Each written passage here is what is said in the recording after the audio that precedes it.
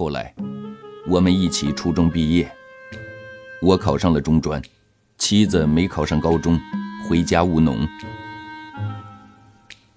那几年我每次放假回家都能听到妻子的事儿。人们说妻子专门去少林寺学了一身好本事，抡开拳脚几个小伙子也不能近身。那时候我也在学校的武术队，在沙袋子上练出了一身的腱子肉，看人的目光也是狠狠的，动不动就说不服气走几招。那时候的我正是不知道天高地厚的年龄，自以为自己这辈子无所不能。曾经有一个晚上，我专门去了妻子所在的镇上，想在打麦场的月光下跟妻子走几招。没想到妻子没在，倒把妻子的2个小徒弟打趴在了月光里。那2个小徒弟说：“你等着，我师父会去找你的。”可是妻子一直都没找我。那时候我学的是8步连环拳、太祖长拳、大小红拳，这些拳术的套路都属于少林一脉。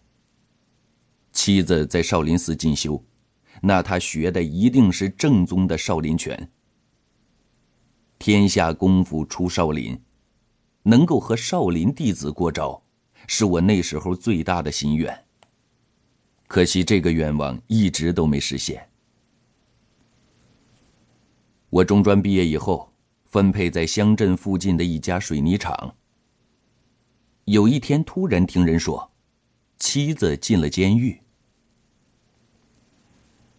妻子进了监狱之后，我们就失去了联系，此后再也没有关于她的消息。那天在大街上，我正百无聊赖地走着，突然听到背后有人喊我的名字。我下意识地回过头去，看到身后的行人当中并没有人看着我。我又向前走了2步，背后突然传来了开心的笑声。我再一回头，就看到了妻子。妻子说：“我还担心不是你呢，可又觉得是，就试探地叫了你一声，果然是你。”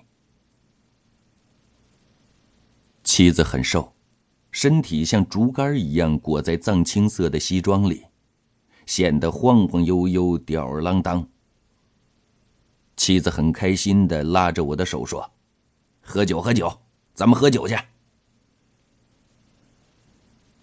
妻子毫不隐瞒自己坐监狱的经历。她说，当初她犯下事之后，逃到了外地。有一天走在大街上，身后传来喊她名字的声音。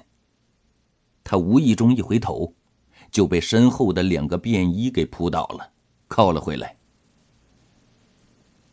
妻子很平静地说着自己的故事，就跟说别人的故事一样，看起来她丝毫也不在乎自己有过一段牢狱之灾。我说起了她上学时候书包里装着的流星锤。妻子说：“我是从《说岳全传》里学会的，你还记得《说岳全传》吗？”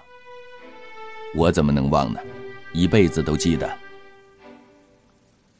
妻子说，她上学的时候一直都不喜欢学习，只喜欢读课外书，而老师是严禁阅读这类书的，把这类书叫做闲书。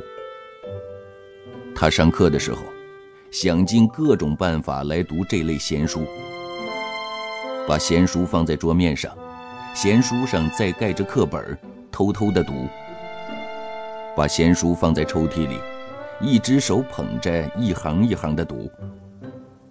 把闲书打开，靠在前面同学的后背上，装着认真听讲，偷偷地读。